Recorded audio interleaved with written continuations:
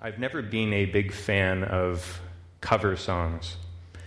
I simply have more respect and appreciation for musicians and bands who create their own compositions, as opposed to those who copy songs that they didn't conceive and give life to themselves.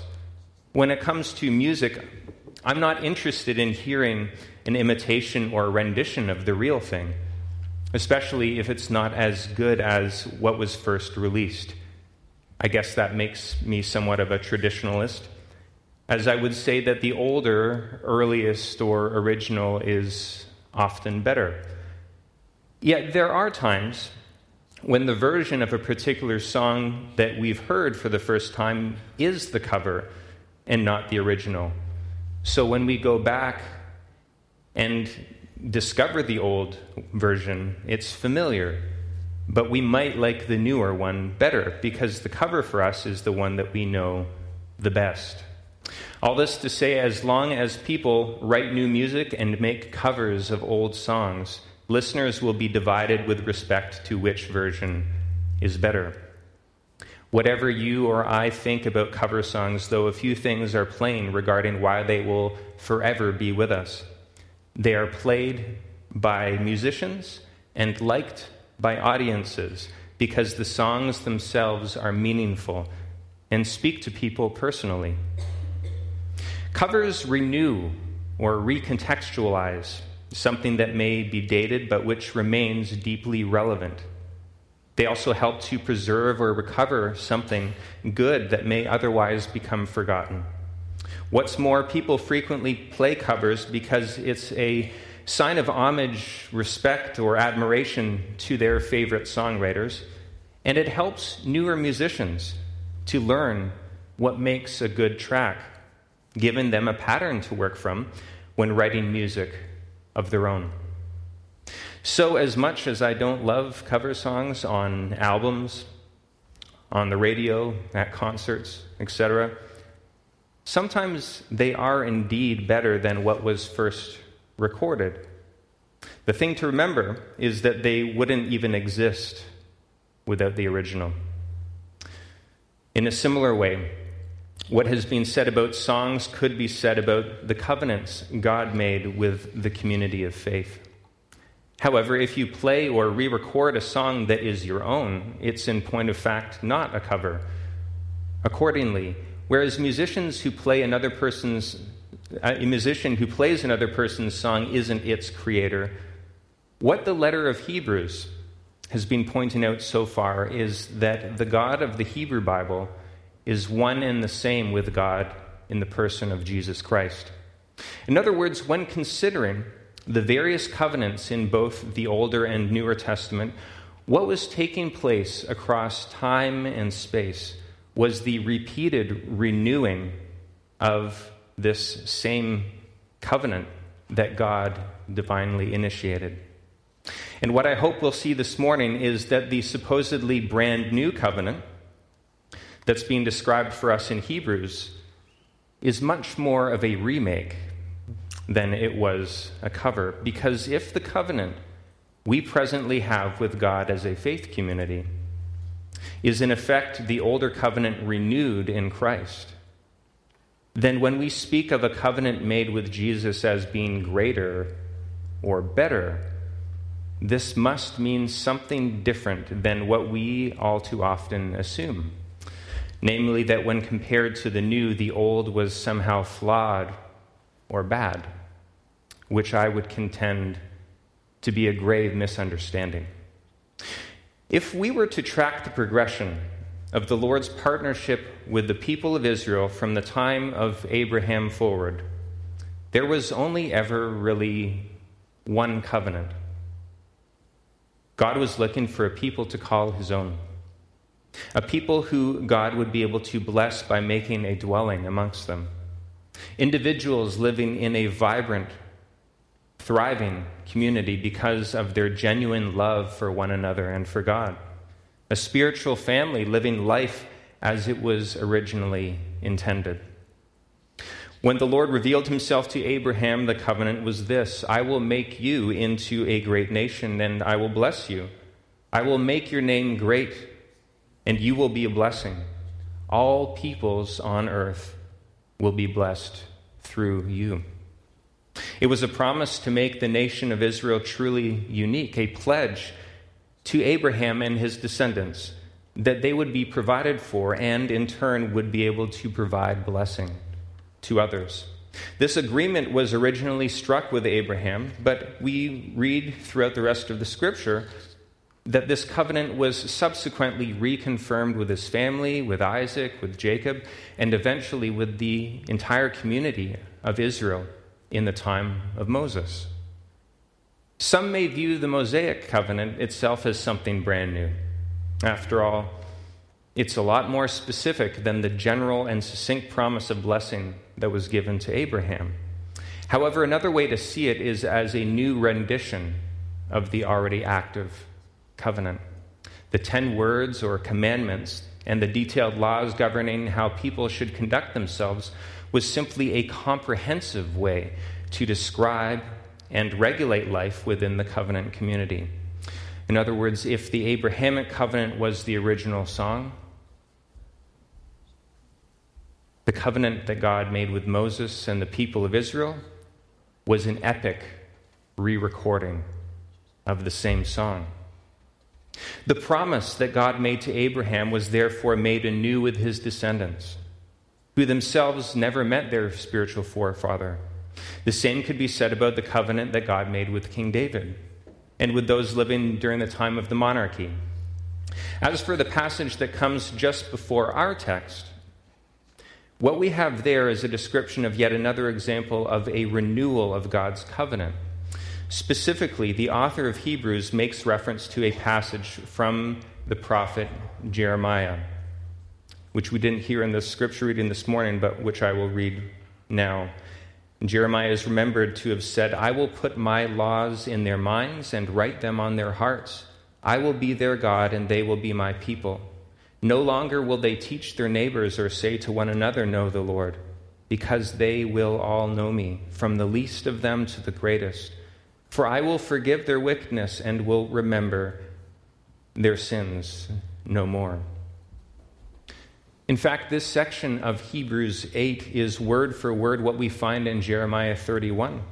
However, before we consider the notion of one covenant being termed greater or better, a word that occurs more in Hebrews than the rest of the Newer Testament put together, it's important to point out that the limitation or fault with the first covenants was not related to God or to the original agreements that were struck.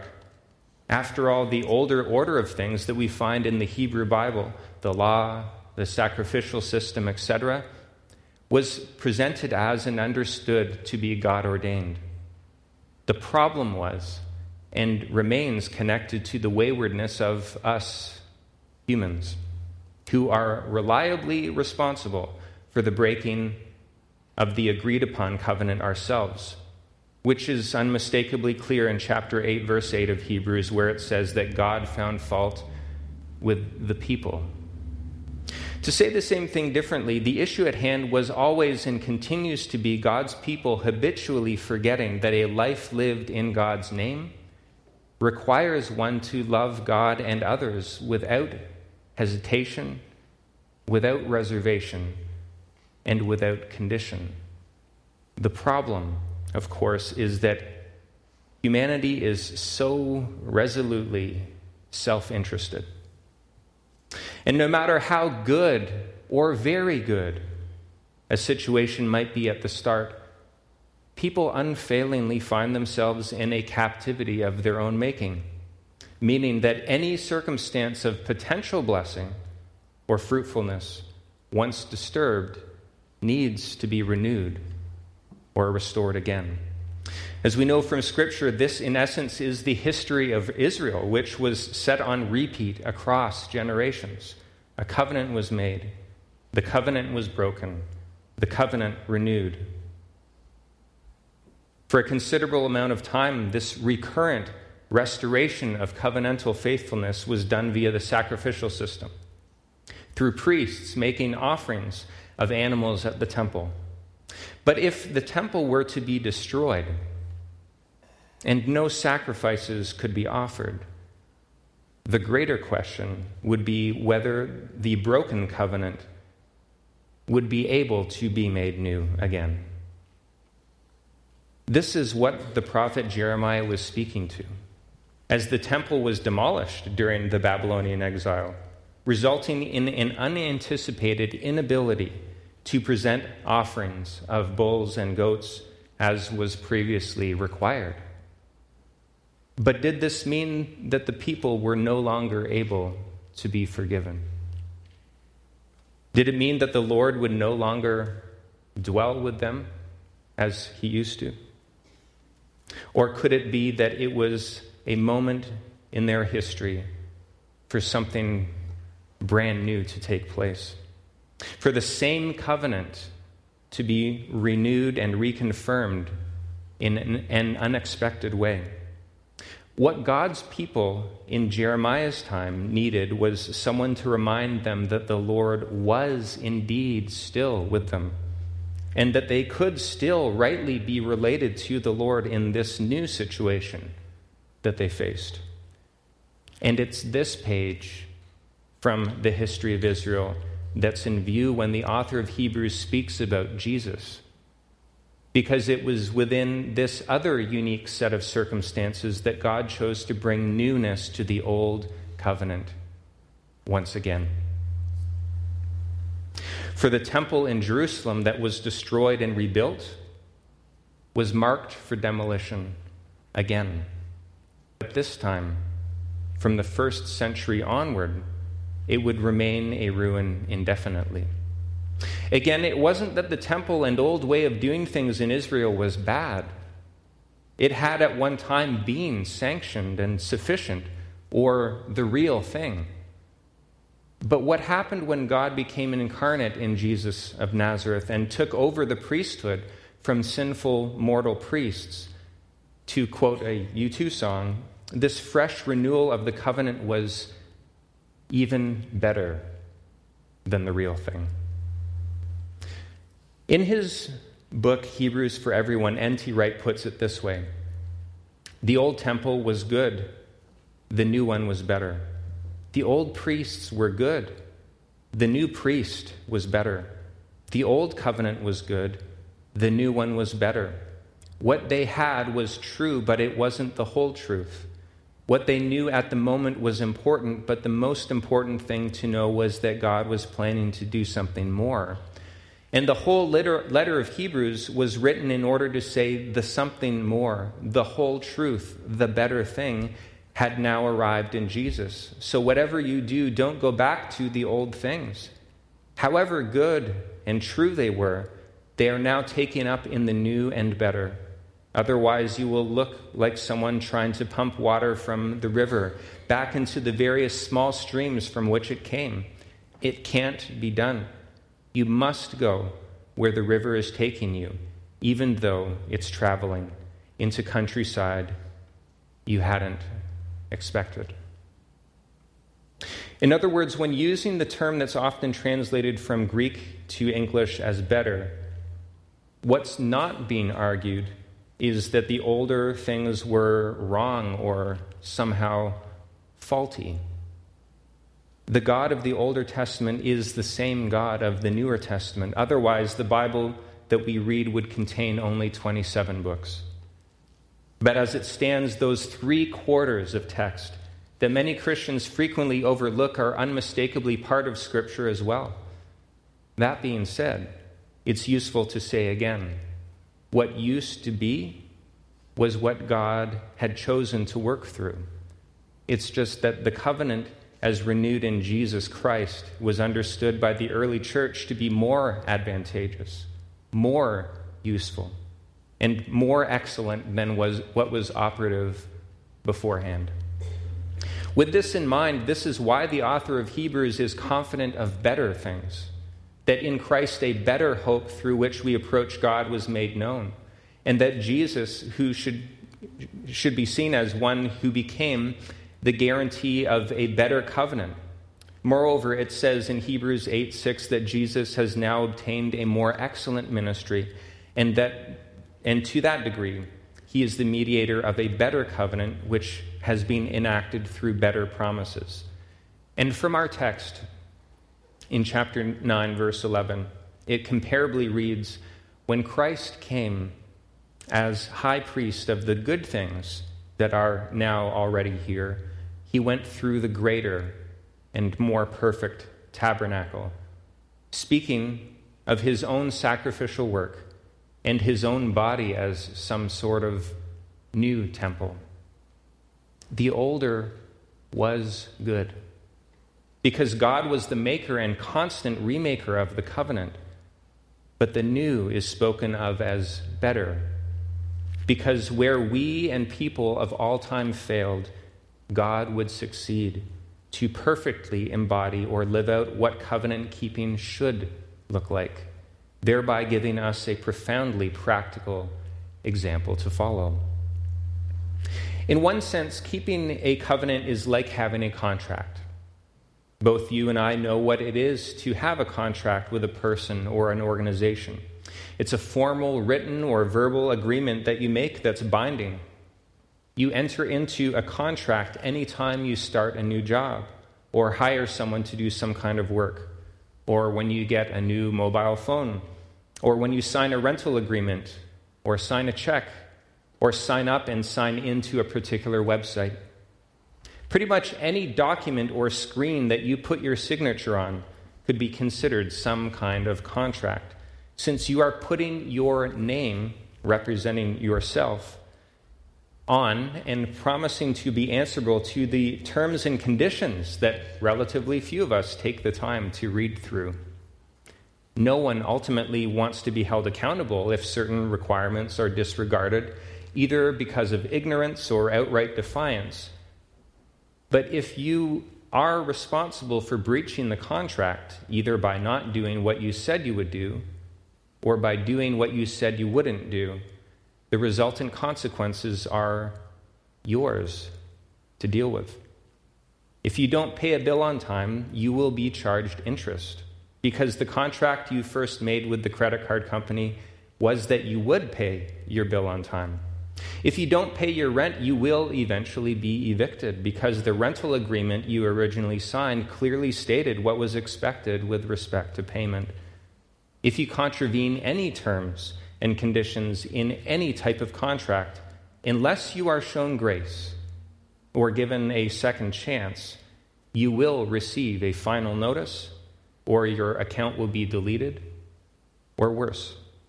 We understand what human-made contracts are all about. And though a covenant with the Lord is different from other contracts in the world, somehow we've lost the force that a covenant is still a contract with its own terms and conditions that God has set. It's just that no one throughout all of history was able to uphold the law perfectly.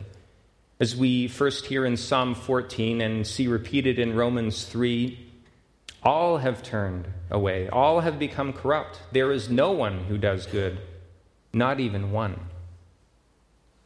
No one, that is, until Jesus Christ, who remains the first and only one to flawlessly keep the covenant as a representative for all of humanity. In this way, through Jesus, the covenant that was good became better than it ever was before, since God as human kept the covenant for us, thereby becoming the source of eternal salvation for all who obey him, as it says in Hebrews 5. It should also be pointed out that the things termed better in Hebrews cannot be improved upon any further.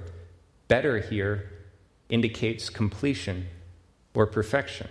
Better means the very best. In Jesus, it is finished. And yet the fulfillment of Christ's work once for all doesn't release us from the responsibility of trying to remain faithful to God in our own lives.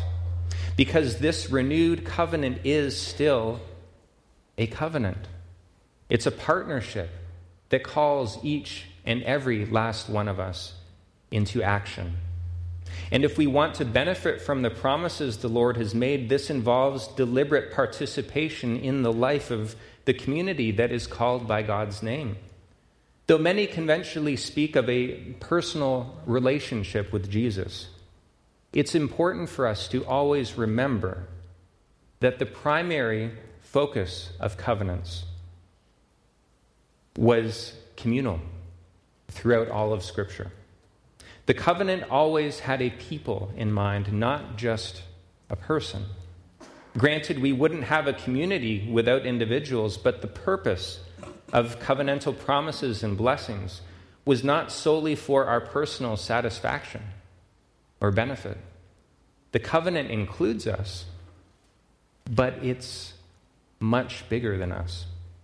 Along these lines, wasn't God's original pledge to Abraham about having numerous descendants, and that through his offspring all nations would be blessed? And then there's the Mosaic covenant, which is clearly not exclusively about Moses. It was a detailed set of instructions describing what life should look like when lived together as a community of faith. As for David, wasn't the renewal of the covenant in his day primarily related to his offspring, a pledge to make his lineage endure, for his kingdom to be established and to persist? And what about the new covenant in Jeremiah? Was it not first made with the nation of Israel, a reminder to them during exile that God was ever with them as a people while they were away without land and without temple? Yes, it's about living life together. It's about being the community that God dreams that we would be. It's about recognizing that a covenant with the Lord remains the way of rightly living related to God and to one another. It's a formal agreement that God has kept perfectly, but which we must nonetheless continue striving to keep and to live out ourselves. It's an alliance of loyalty to God that we must both make personally and communally, which is why in Hebrews chapter 10, verses 24 to 25, that it goes on to say, "Let us consider how we may spur one another onward toward love and good deeds, not giving up meeting together, as some are in the habit of doing, but encouraging one another daily." So what does spiritual life in community look like? What makes a gathering such as this, that's united by a mutual covenant with God, different from a group of people who just happen to share similar interests? A great number of things could be pointed out here. However, since our theme today is a greater covenant, and given that this new covenant mentioned in Jeremiah is distinctly highlighted by the author of Hebrews, let's hear those words again from Jeremiah 31. "I will put my law within them, and I will write it on their hearts. I will be their God, and they shall be my people. No longer shall they teach one another or say to each other, 'Know the Lord,' for they shall all know me, from the least of them to the greatest, says the Lord. For I will forgive their iniquity and remember their sin no more." Similar to what Paul wrote in his second letter to the Corinthians, the first thing that a life together is about is this: it is God who makes both us and you stand firm in Christ. He anointed us, set his seal of ownership on us, and puts his Spirit in our hearts as a deposit, guaranteeing what is to come. In other words, we don't create community. We can't. We are a community by virtue of what God has done in our lives. Our task is to do our very best individually and as a community to lend visibility to what already exists. If we are followers of Jesus, we are covenant people who belong to the Lord, whose lives should be marked and defined by who God is. And secondly, after we accept that we are in this together, whether we like it or not, and that it's better not to be alone. It's possible for us to truly appreciate what covenant communities are supposed to be vitally defined by: mercy and forgiveness. We all make mistakes, don't we? We all break the terms and conditions of the covenant. We all breach the contract that we have committed to keep. But what makes a community of faith in Christ different from any other group is the grace that we've been freely given, which we are then able to and expected to freely give to one another. What we have come to experience in knowing God for ourselves, we then agree to reveal and express through all of our words and our actions. This is definitely not easy. It demands commitment and perseverance. But if saying yes or entering into a covenant with God through Jesus is better than any other promises or hope that we have in this life, wouldn't you say that it's a worthwhile pursuit? So pursue peace with everyone. See to it that no one fails to obtain the grace of God.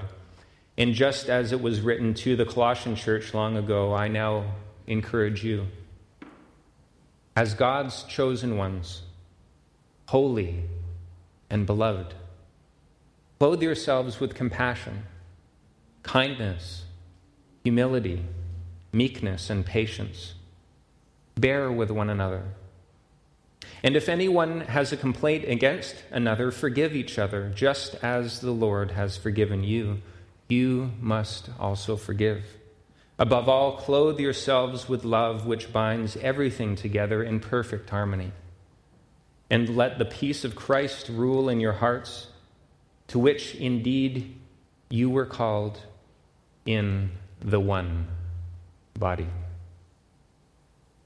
Amen.